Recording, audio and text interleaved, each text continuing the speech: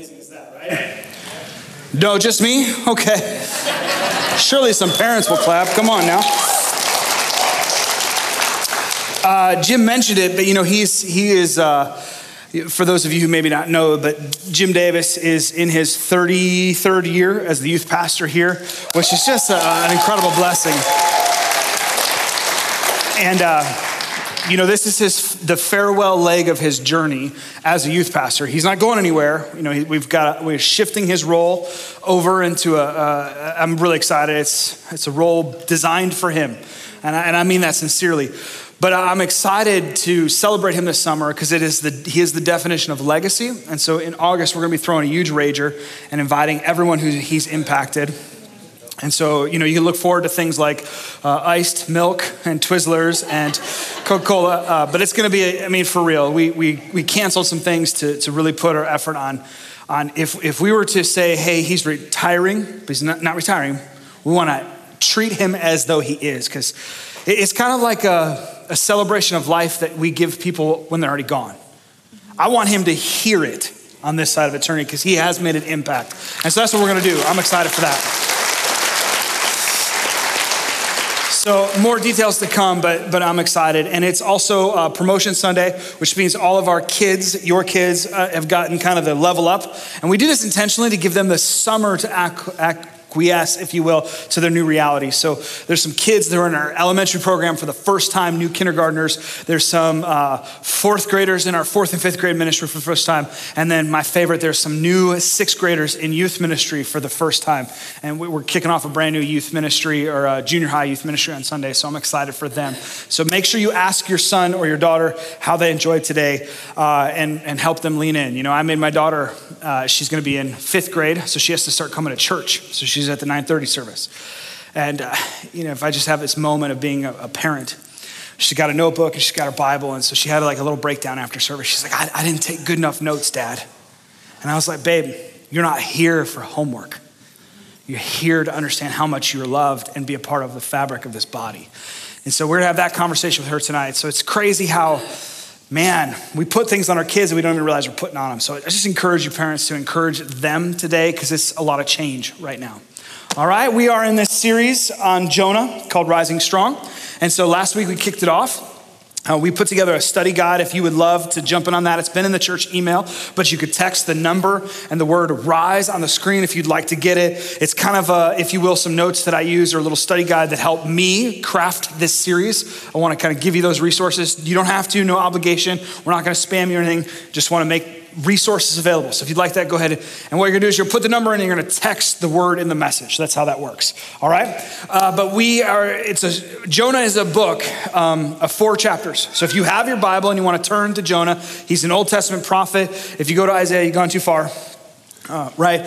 But last week we kind of jumped into chapter 1. And in chapter 1, we kind of talked about this idea of what does it mean to run from God? And we call it the reckoning. It's this place where we have to decide, are we really desiring to follow God? We say yes, but then when he asks us to do something, do we run from him or do we run to him? And kind of the takeaway there was this. I put it on the screen for you. The Lord calls each of us to participate in his forcefully advancing kingdom. He doesn't call some of us, he calls each of us. Right? That means that the Lord is going to ask you to do something, and that's really where the rubber's going to hit the road. Are you going to do it, or are you going to run like Jonah? And so we're going to recap it here in a second, but today we're talking about the rumble, or what it means to run to God. Next week for Father's Day, I'm really excited. We're giving away a smoker. We got some great things planned. It's going to be a great time. Bring your dad, bring your kids. It's going to be a lot of fun. But we're really talking about the revival, or not revival, the revolution. What happens when we run with God? The power of partnership with God. And then week 4, if there was the most important week of the story, it absolutely is chapter 4. And it's the revival. But here's the crazy part. It's the moment where Jonah started to run against God. And that's crazy. And it's probably the one that's going to hit hard for us. Jonah is not a story about a big fish. It's a story about a big God. Okay? So my daughter, being Promotion Sunday, she said, hey, Dad, since I have to go to service, will you make it more fun? I said, yes, have no fear. We have flannel graphs. So there's this guy. His name's Jonah. Listen, y'all should see me practicing all week for this. It's been awesome. You could have this too on Amazon. It's great. Right? So we have this guy named Jonah. It's on the screen. Okay, good. This guy named Jonah, and Jonah was considered a prophet. Now here's what's crazy is I don't know what the credentials or the quote unquote requirements are to be a prophet, but what I do know is that he heard from God. He had a relationship with God. He talked with God. That's why when God asked him to do something, it's what caused him to run. So you got this guy named Jonah. He's a good dude. And the Lord comes to him and says, hey, I want you to go to this great city called Nineveh. And I think we fixate sometimes on Nineveh, the great city, but I want you to understand that God doesn't really care about buildings, technology, and infrastructure. He doesn't care about great cities. What he cares about is the great people in the great cities, right? That's why Jesus, it's said in the New Testament that he would leave the 99 to pursue the one. We serve a God who is desperately in pursuit of his people, even when they are going the other direction. And he calls Jonah, he says, I want you to go and tell these people to repent because I'm gonna destroy their city if they don't. But I love that he calls it a great city, filled with great people. Great people, because we serve a God who sees the best of us even when we're giving him the worst of us. That's crazy. So great city, great people. And Jonah is faced with this choice. Do I obey? He has the reckoning. Do I respond? And so he has this gate decision. Do I go to Nineveh or do I go to Tarshish? If Nineveh was California, because people in California need Jesus. That's a joke. People in Ohio need Jesus too. Okay, right? If California was Nineveh, Jonah books a ticket for London. His dude goes 2,500 miles the opposite direction. He literally thinks that he can outrun God, only to find out that you cannot outrun God because God chases you down. And so what happens is while he's on this boat, being the coward that he is trying to get away. The Lord who pursues us in creative ways. And so he sends a storm. And what was once safe passage became rough waters and the waves. And evidently it was such a storm that the sailors called out to whatever God would listen, because there's no atheists in a foxhole. And so again, the oddity is Jonah is sleeping. And so the captain goes down and he goes down to the boat and he says, wake up, Jonah. How could you be sleeping like this? Pray to whatever God you serve. And Jonah then confesses that this is his fault. And the sailors get angry. They're like, what do you mean this is your fault? Well, I serve the God that creates the wind and the waves and the storms. And they looked at him and said, you idiot, why are you running from him? And that's amazing when people who don't even know God get angry at us for not following him. That's called a testimony. That's how we should live our lives. And so anyway, they get really angry. And he says, listen, the only way we're going to solve this is if you throw me overboard. And which is crazy because it just shows you how much of a coward he was, because he could have jumped. But he wanted to put the burden on them. And I love what the sailors do. How did they respond? It says that they tried to row faster towards shore. They didn't want to kill someone. They don't want to be murderers. Finally, they called out to God, which is crazy. They called out to our God. And they said, hey, listen, we don't know why this person isn't following you. But don't hold us accountable for his mistakes. We're sorry. We will serve you. And they get saved. And they throw Jonah overboard. And that should be the end of the story.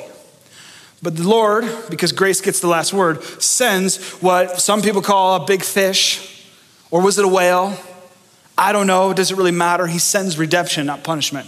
Because while Jonah should be dead, he was actually swallowed up by God's grace in that of a fish or a whale. And so today we're going to pick up the story with what happens next in the story, which is chapter 2, which is a very unique moment because for the first time in the entire book, Jonah does a very unique thing. He cries out to God. He never cries out to God until he gets in a moment he can't get out of. And if I could give you one piece of wisdom before we go any further, and if you hear nothing else today, can I just encourage you, don't wait until you have no one else to cry out to. Because here's the deal, God doesn't just show up, show out, and change us when we're at the worst. He actually will respond to us even when we're at our best. It's us who choose to wait to cry out to him. So don't wait. Don't wait. Call out to the God of the universe now before you're in a situation where you need him. because he'll give you wisdom that will avoid you being in situations where you have no options. But nonetheless, Jonah's in the belly of this beast and he's calling out to God. And here's what's crazy. This prayer that he prays is one of the most powerful prayers in Scripture. Why am I telling you that? Because sometimes we are in a bind, we are in a moment where we feel like we're being tossed to and fro. We don't know what to do, and we don't even have the words. One of my favorite passages in the Bible, it's in the book of Romans. Paul writes the story. He says, hey, that's the cool part of the Holy Spirit. That even when we don't have words to say, the Holy Spirit understands our moans, our rumblings, and our grumblings. And it takes that words, it interprets that to the Father for us. That's the gift of the Holy Spirit. But what Jonah prays is so beautiful that if you're in a moment where you don't know what to pray, can I just encourage you to go to Jonah 2 and pray what he prayed?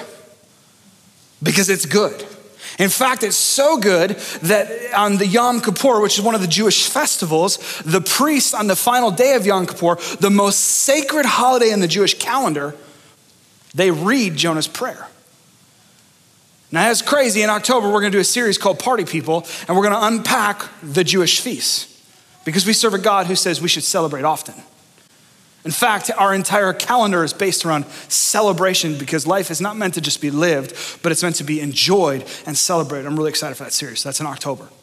But on Yom Kippur, Jonah's prayers read in the afternoon, holiest day of the Jewish calendar. And after the congregants were there from tired and exhausted from fasting and praying and confessing all day long, the way that they would start is they would read this prayer. And what this prayer meant to them was this, I put on the screen. Our admission of wrongdoing on this day represent a personal descent from which we seemingly can never recover.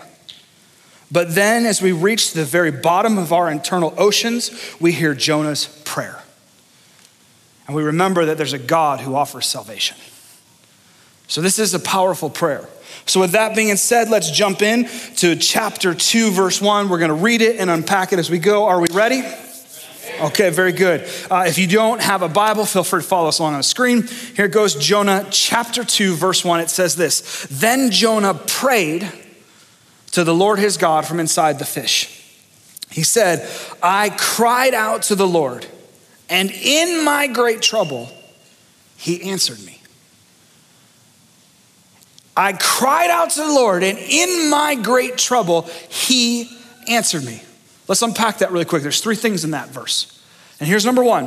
Why are we surprised that God answers? Now, I know that you're sitting here going, that's a stupid question. But I just invite you to really okay, once you get over the stupidity of that question, because I hear you. I hear you. I want you to lean into that. Why are we surprised when he answers? Because here's what's crazy. Many of us are like Jonah, and we wait till we're in a bind to call out to him. And I ask that question because I want you to know, we serve a God who does answer. We serve a God who does care. We serve a God who desires to engage his creation.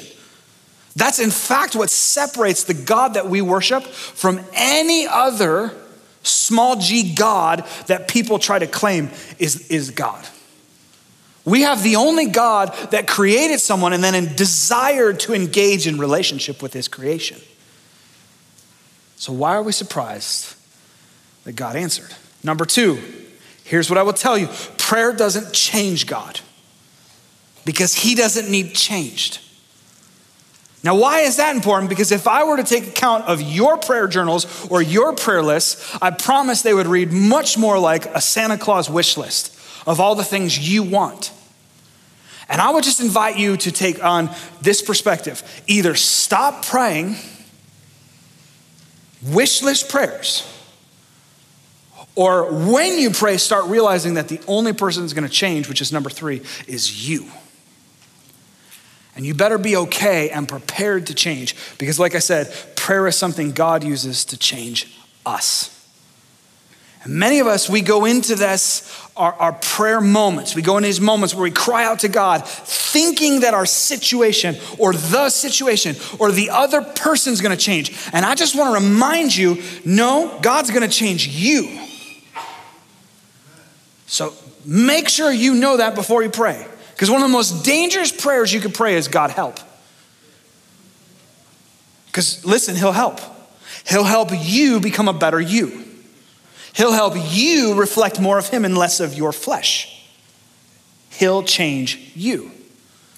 So Jonah gets this moment, and we're going to see why he got to this moment, because the story goes on, where he cries out to God and God begins to change him. What is prayer? Prayer is the moment we close the gap and remember God's presence.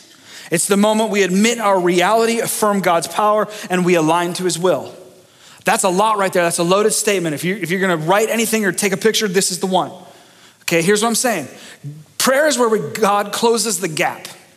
There is a belief in most of us that our reality and our suffering are connected. And I want to invite you that those are things that our flesh connects, but our reality and our suffering are not connected. And sometimes we're in our reality because of our choices, and it's causing suffering. But if we understand our reality and we invite God into it, it will cease our suffering, but it's still going to be our reality. And here's how we do that. We do this part. We admit that we're helpless. We admit we need a savior. We admit we need help. Then we affirm who is the God of the universe and what does he do. We acknowledge his goodness and his graciousness. And many of us have no problem with 1 and 2. We love to admit and affirm. In fact, our entire church, we really like to admit. We walk around like it's a badge of honor. I'm a sinner in need of grace, and that's a good thing. We're really good at telling people we're not good enough. I got to tell you, I was at a church in Montana, a crazy church, and we did a series that kind of tackled the identity of the church, and we put this billboard up right in the main part of town, this massive 20 by 40 billboard, and it said, "This church that I worked at is full of hypocrites." It was awesome because all these people came out of the woodwork defending us. People are calling the sign company, people who don't even go to our church, people we're sure don't even know Jesus. They're calling the church and like, "Someone put up a billboard about you." And it was hilarious. And we're like, "Yeah, we put it up." And then after the first week of the series, we changed the billboard. It said, "This church is full of hypocrites, and there's always room for one more." Because, can I be honest with you? We are a bunch of hypocrites. We're a bunch of people trying to be like someone we will never measure up to be like. And we're going to fail at it. We admit that. We affirm God's goodness.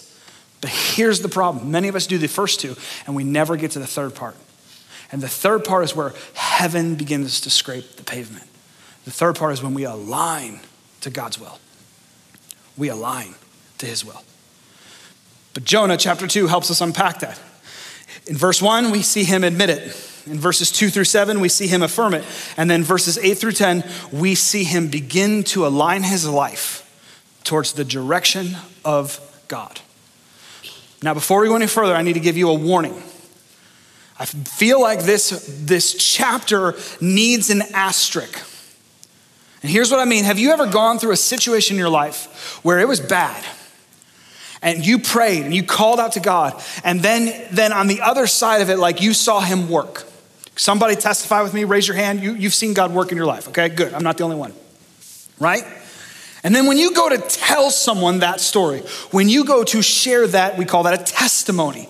When we go and we talk about the goodness of God in the land of the living, which is what we're called to do. In fact, Revelations, we just got done studying. It says that the enemy is defeated by the testimony of the believers and the blood of the Lamb.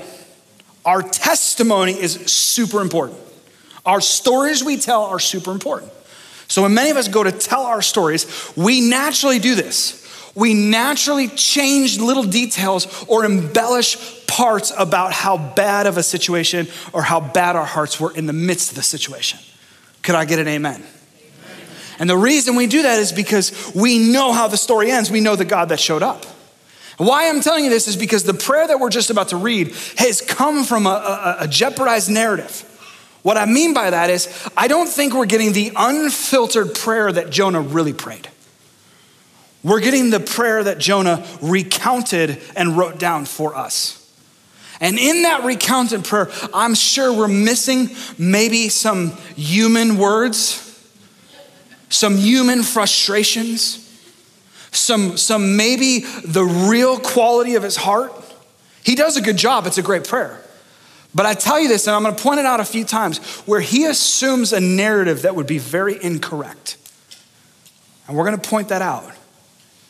It doesn't mean that the story is jeopardized. I just want you to make sure you watch it, read it, and understand it with that reality. So let's keep going. Verse 2, Jonah keeps praying. He says, I called out to you from the land of the dead. And Lord, you heard me.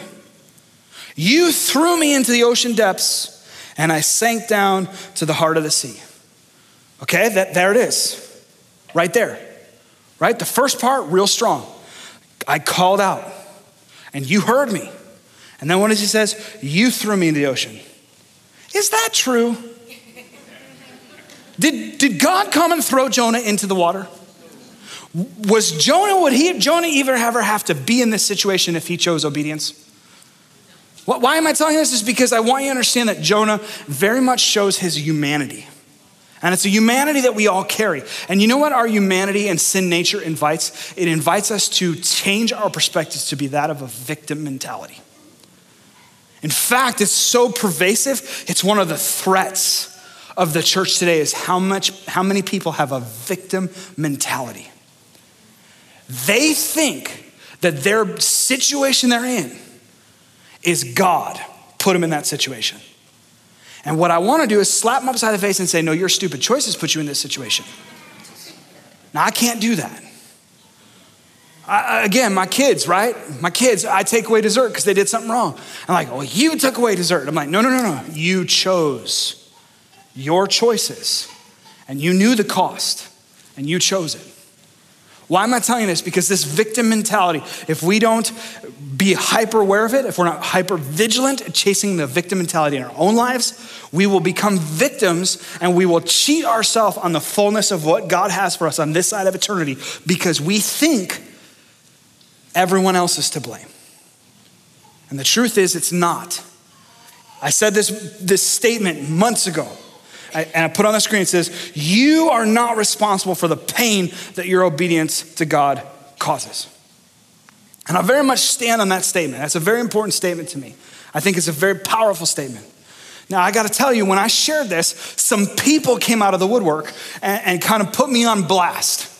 That's a very cool term or way of saying they criticized me. And you know, it's interesting, their criticisms had some validity. One of their criticisms was, well, how does that answer abuse? And I was like, ooh, that's good. That's really good. And I want you to understand that I very much believe this statement, but I feel like I do need to put an asterisk. Listen, church, you are not responsible for the pain that your obedience to God causes. Scripture is filled with moments where it's going to say the cost of following Jesus is going to bring pain. It's going to invite choice, people having to choose if they're going to engage with you. Scripture says in Acts that it's going to cause father against mother or father against son and daughter against mother. It's going to divide families. It's going to cause chaos. Jesus himself said that. He says, pick up your cross daily and follow me. And the choice that you have to make is, are you going to follow God? And if you are going to follow God, you have to understand it's going to cost you something.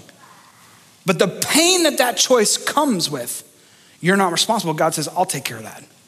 Now, here's what I will tell you. Here's my abuse statement. If you use this to hurt people, to beat people, or to inflict damage on people, you have failed to understand Jesus' most important command when he says you are to love the Lord God with all your heart, soul, strength, and mind, and you're to love your neighbors yourself. Because here's the deal. I don't care how holy you think you are. If you can't do those first two, nothing else you do matters. And so what happens is we tend to weaponize scripture and we use it to mistreat a lot of people. And I would tell you to put the sword of truth down and recognize that the sword of truth in this day is not probably a weapon of defense, but it's probably a scalpel in the hands of a very skilled surgeon that can divide bone and marrow and can bring healing to a lot of people. But we treat it like a blunt instrument, thinking that that's going to do the job. So here's what I will tell you. While yes, you are not responsible for the pain that your obedience causes, I want to very much tell you the opposite is true. You are responsible for the pain that your disobedience to God causes. You are responsible, mothers and fathers.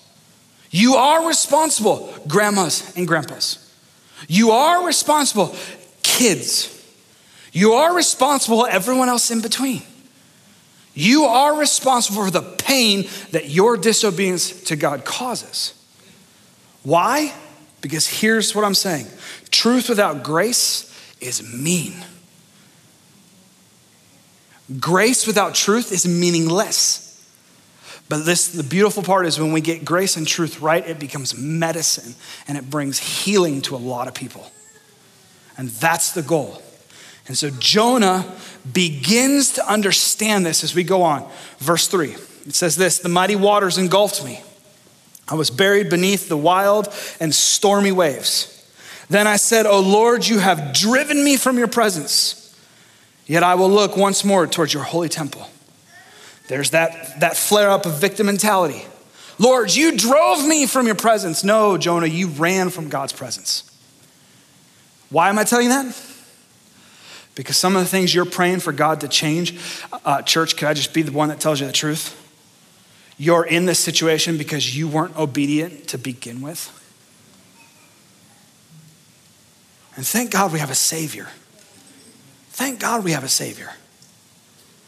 But just because you have to deal with the consequences of your disobedience doesn't make him less of a good God.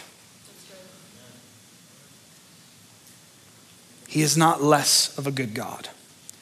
He goes on, O Lord, you have driven me from your presence, yet I will look once more towards your holy temple. What Jonah knew is that all he had to do was send up that signal and it would go directly to the holy temple where God would hear.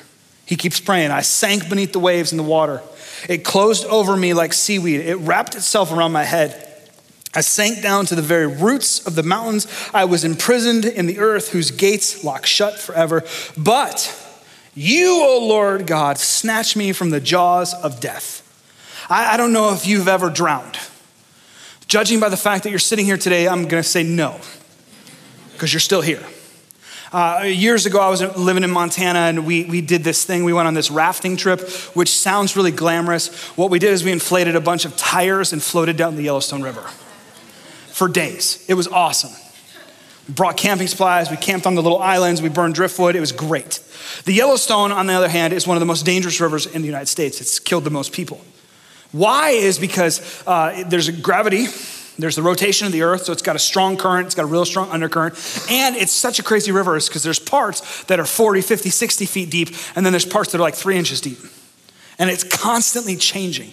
And so here we are in these tires, and we have a big raft that has a lot of our gear, but we're just floating down the river, and there's this little tributary that had like awesome white water. And I don't know if you know this, but the best part of whitewater rafting is when you get thrown out of your raft.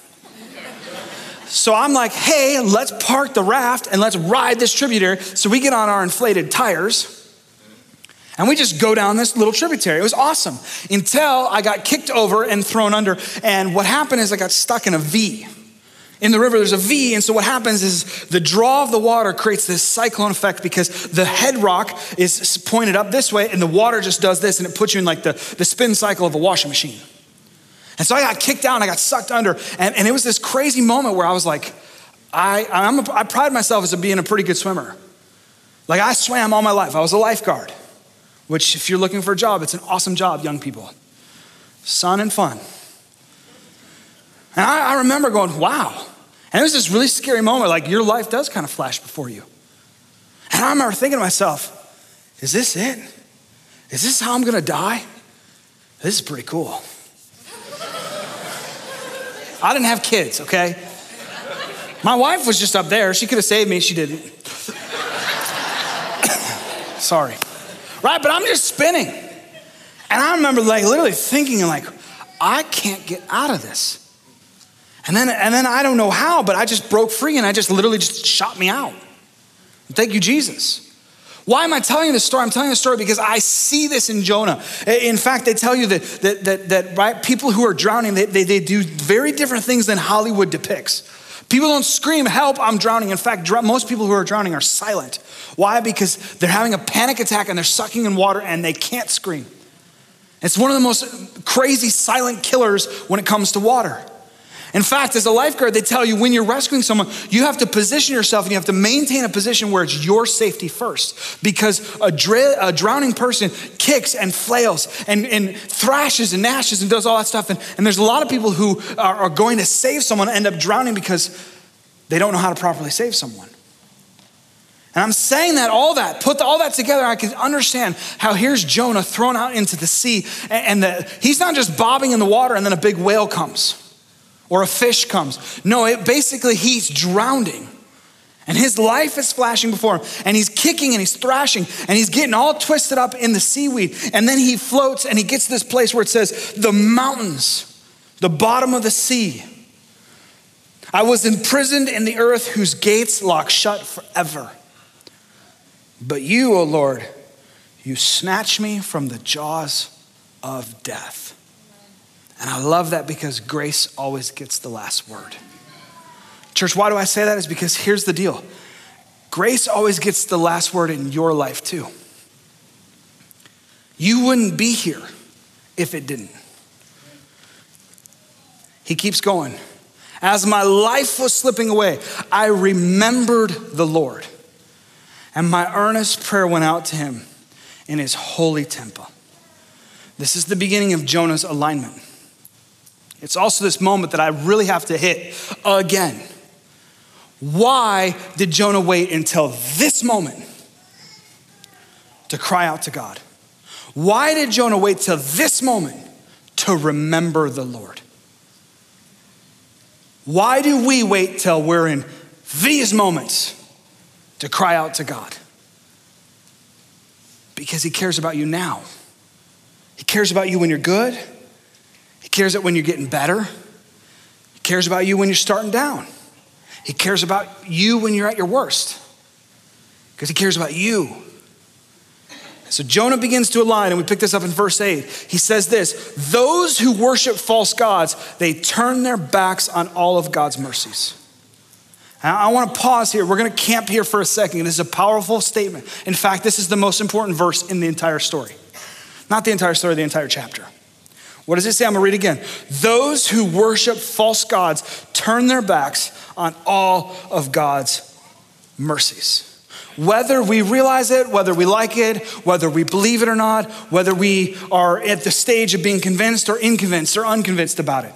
Can I tell you, Jonah understood something in the midst of his confinement that he probably never understood before. And that's this.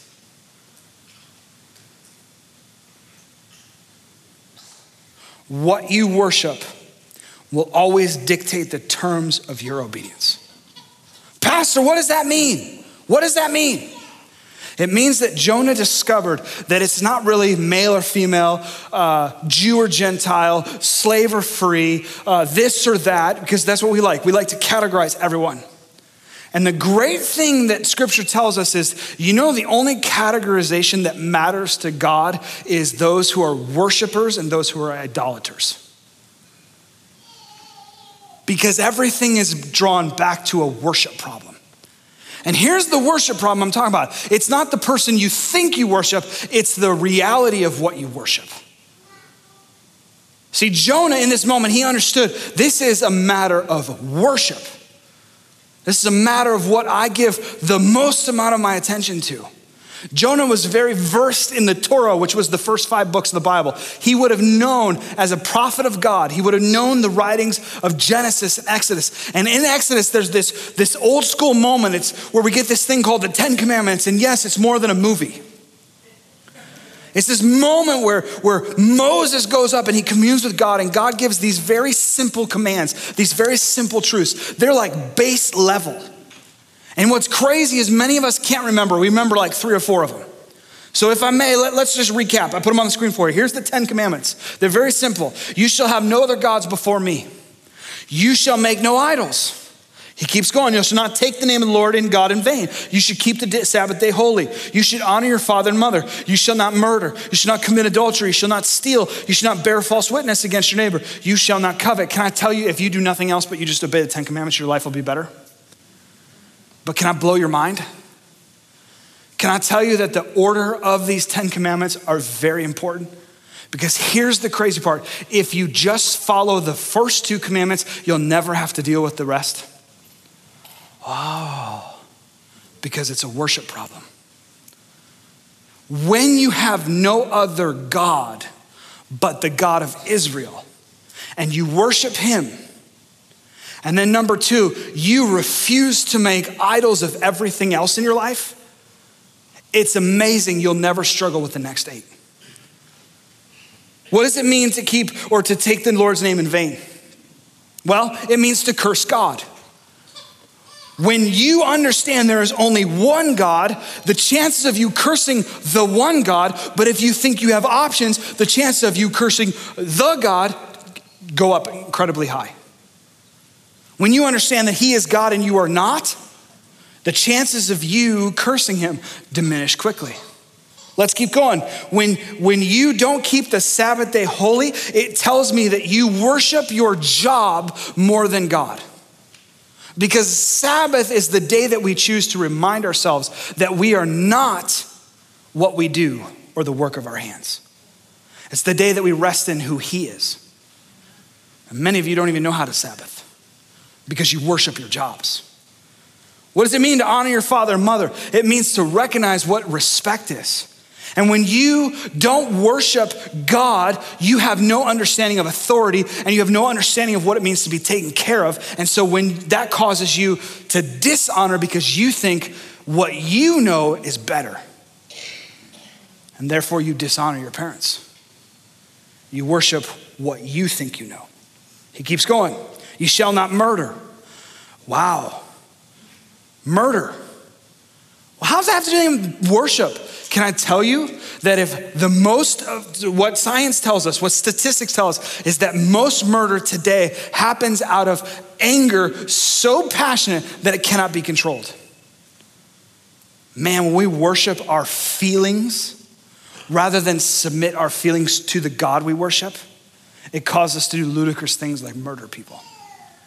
And many of us right now, we're in a cycle that says we should worship our preferences and feelings above God.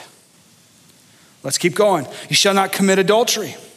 Yeah, when you worship sex and how sex makes you feel and relationships, it's amazing how adultery happens. Oh, my spouse, it just doesn't give me the attention I deserve. Here's just a free piece of advice. If you could remove anything from your vocabulary, it'd be the words I deserve. Because if you want to play that game, let's just call a spade a spade. You know what you deserve? Hell. Hell. But when we worship how our relationships make us feel, when we worship how sex makes us feel, we will always cheat God's intended plan for us. You shall not steal. When we worship stuff that we think we have to take in our own hands, the accumulating of stuff, we choose not to believe that worshiping God, that he's the great provider. And so we steal. When we choose to bear false witness against stuff, we choose to worship our reputations as the foothold that we step on to get to the next level, rather than the testimony of God in us. When we covet, we worship what we wish we were and wish we had more than worshiping what God has given us, the creator of the world, and him being enough. What you worship will always dictate the terms of your obedience. And so Jonah says, those who worship false gods turn their back on all of God's mercy. And he continues, but I will offer sacrifices. That's a term for worship. I will sing songs of praise. That's a term for worship. I'm going to fulfill my vows. That's a term for worship. Because you know what the definition of worship is? Obediently responding to God's word. It's not singing. It's not sacrificing. It's not Hail Marys and saying little chants. It's obediently responding to God's word. So what does Jonah say? But I will worship the God, for my salvation comes from the Lord alone. And guess what? I just said it. When we understand that salvation comes from God alone, it changes everything. Because many of us, if we're honest, we think it's about how good we are, or if we did the right things, or what we deserve. And again, let's be honest, you know what you deserve? Hell. Your salvation is because there was a God who allowed his son to step out of heaven, who walked amongst us. He submitted to the limitations of humanity. We loved him, and then we hated him, and then we screamed, crucify him. And at any moment, while he was on his journey to the cross, as he was being beaten and bludgeoned for our sins, at any moment he could have said, I don't want to do this. I don't need this. I don't want to endure this. But that's not what he did. He said yes to it. He said yes to your sin and your shame on the cross. And he said yes, knowing fully well what the human capability was. He said yes, knowing the great atrocities at the hands of humanity, knowing the great atrocities that human beings and the harm we could inflict on each other. And he said yes, because he loved us. And he said yes to, I'm going to make a way where there's no way. I'm going to give salvation, which is not deserved, but is the gift of my grace. Why does that matter? Because we're gonna find that some people have forgotten that they are the scandal of grace. Jonah being one of them in chapter 4. Can I tell you right now that as you are, however good you think you are right now, however obedient you think you are right now, however awesome of a follower of Christ you are right now, guess what? You're still a scandal. Meaning you don't deserve to be here.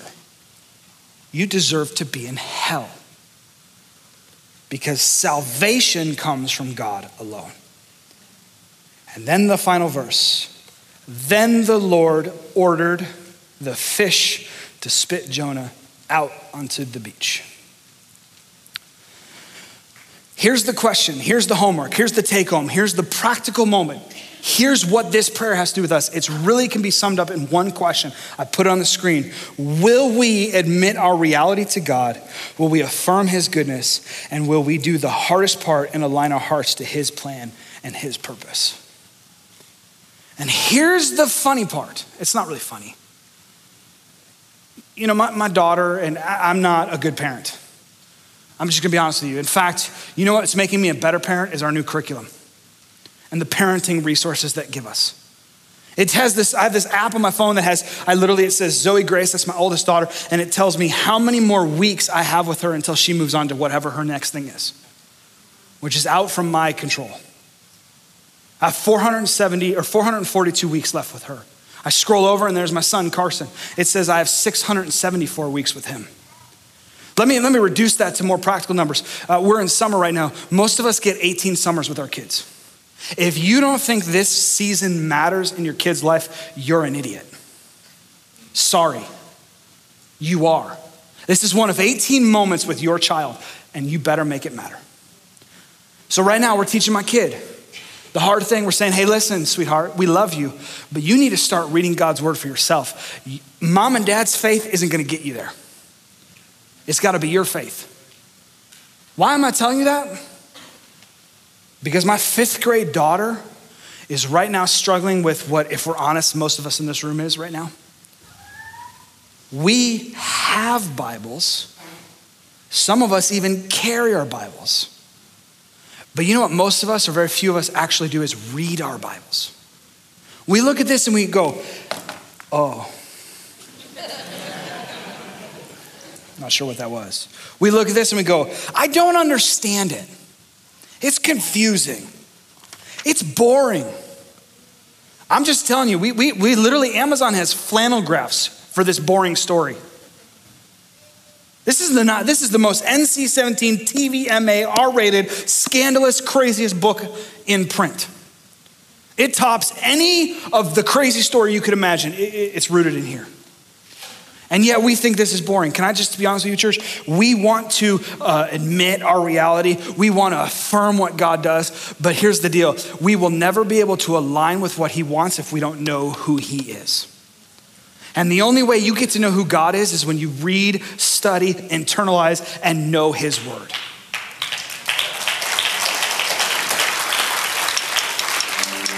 So I don't know what your problem is, but can I just be honest with you? It's probably a worship problem. Because here's the deal. Many of you think you worship God because you're sitting in church today, but you're wrong. What you really worship is sports, your children's schedules, your jobs, or whatever else is more important than spending time with God. That's what you worship. And if I could strip all of that away, here's the crazy part. We would be like Job, who literally had it all stripped away. He had his job, he had his status, he had his livelihood, he had his reputation, he had his kids, he had his fortune, he had it all stripped away. And what did he still do? He still worshiped God. That's the crazy part is, many of you couldn't handle any aspect of your life being taken away. If I told you had to give up Starbucks for a week, there'd be people in this room who would cry. If I told you had to give up going out to eat, maybe people would complain. If I told you had to sacrifice a vacation, if I told you that, hey, your kids shouldn't play sports. Why? Because as a family, we need to prioritize church because most kids' worldview, if not all kids, is established at age 13. And right now, what we're teaching our kids by running them all over God's green earth is that their life and their schedule is more important than going to church. And then we're going to get angry when they don't take their kids to church. And we're going to pray, God, where are you? Right now is your moment to impart in your kids what really matters. Because I will tell you, however talented you think you are, it isn't enough for you to get into heaven. And if you think being skilled or successful or a reputation or making money or playing this is more important than getting to heaven, your priorities are out of whack. But it takes you, church, aligning to God's plan, aligning to his will, which you have to know. I can't tell you. Sure, on Sunday I can expose you, but guess what? What is 52 times a year? And listen, statistically, you know how many times you go to church a year? It's less than 20. Some of you are like counting, you're like, I'm faithful. Yes, you are. Good for you. But here's the crazy part. There's 365 days. And we serve a God who wants 365 days. Not 30, not 40, not 52. He wants to know you. He wants you to know him. He wants you to hear him. He wants you to sacrifice whatever you think is important for what he thinks is important. He wants you to love what he loves. He wants you to go where he sends you. He wants you to be a part of his forcefully advancing kingdom and change the world. But you're not going to be a part of that if you think this is enough to keep you in good graces. No, what you'll do is you'll be like the majority of Christians in Western civilization. You have wish list prayers, you have unfulfilled lives, you have a victim mentality, and you have missed out on being a part of the greatest advancing kingdom on this earth. And someday when you are in heaven, you will see everything that you could have been. You will see that everything that God did, and you will go, man, I wish I could have been a part of that. But I understand God's grace, and I'm just happy to be here. And you know what? Good, that's all right. But the world really wants, the world really needs the person who's willing to go all in and align with God's will. The person who really is going to see the goodness of God in the land of the living. You know what the world wants? The world wants to see heaven scrape the pavement. And that's us being obedient to him. Let's stand as we close. Father, thank you for your word.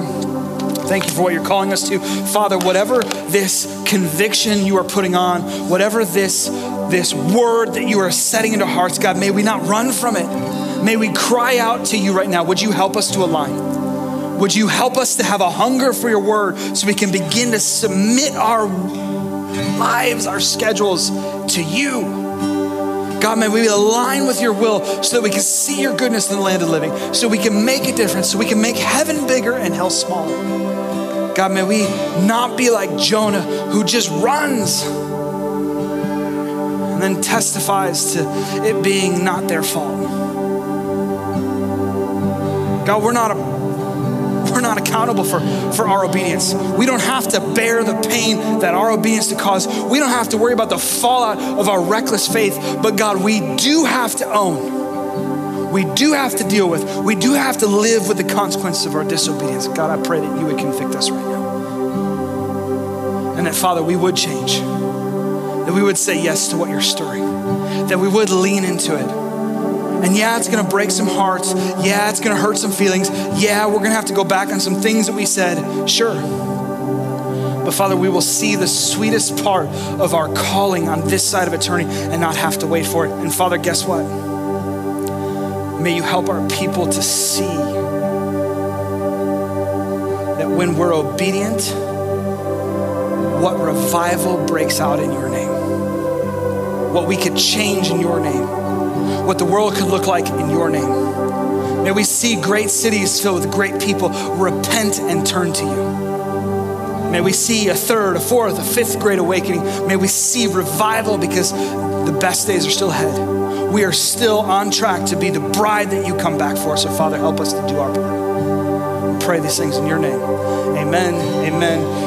Listen, if you have not experienced salvation, if you don't know this God, if you are sitting here going, I want in, I don't want to wait till I'm at rock bottom, or maybe you are at rock bottom. Can I just invite you to go to that prayer section? Can I invite you to go talk to people and get in on the goodness of God in the land of living? Let's sing as we process. Sing, Jesus, we love you. Jesus, we love you. Oh, how we love you. You are the one now our hearts adore. Oh, sing it out. Jesus, we love you. Oh, how we love you. Yes, we do. You are the one our hearts adore. The voice we sing. Jesus, we love you. Oh, how we love you. You are the one our hearts adore. Son, oh, we love you, Lord. Jesus, we love you. Oh, how we love you, Lord. You are the one our hearts adore. Our hearts adore. We adore you, Lord. Our hearts adore. Our hearts adore.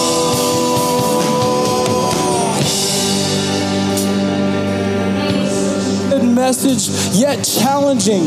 And our prayer for you today and for this week is that the Holy Spirit would reveal to each and every one of you what are those things that you need to crucify in your life. What are those things that maybe you are putting before God, and maybe you need to just lay those aside and allow God to be the King of Kings and the Lord of Lords of your life.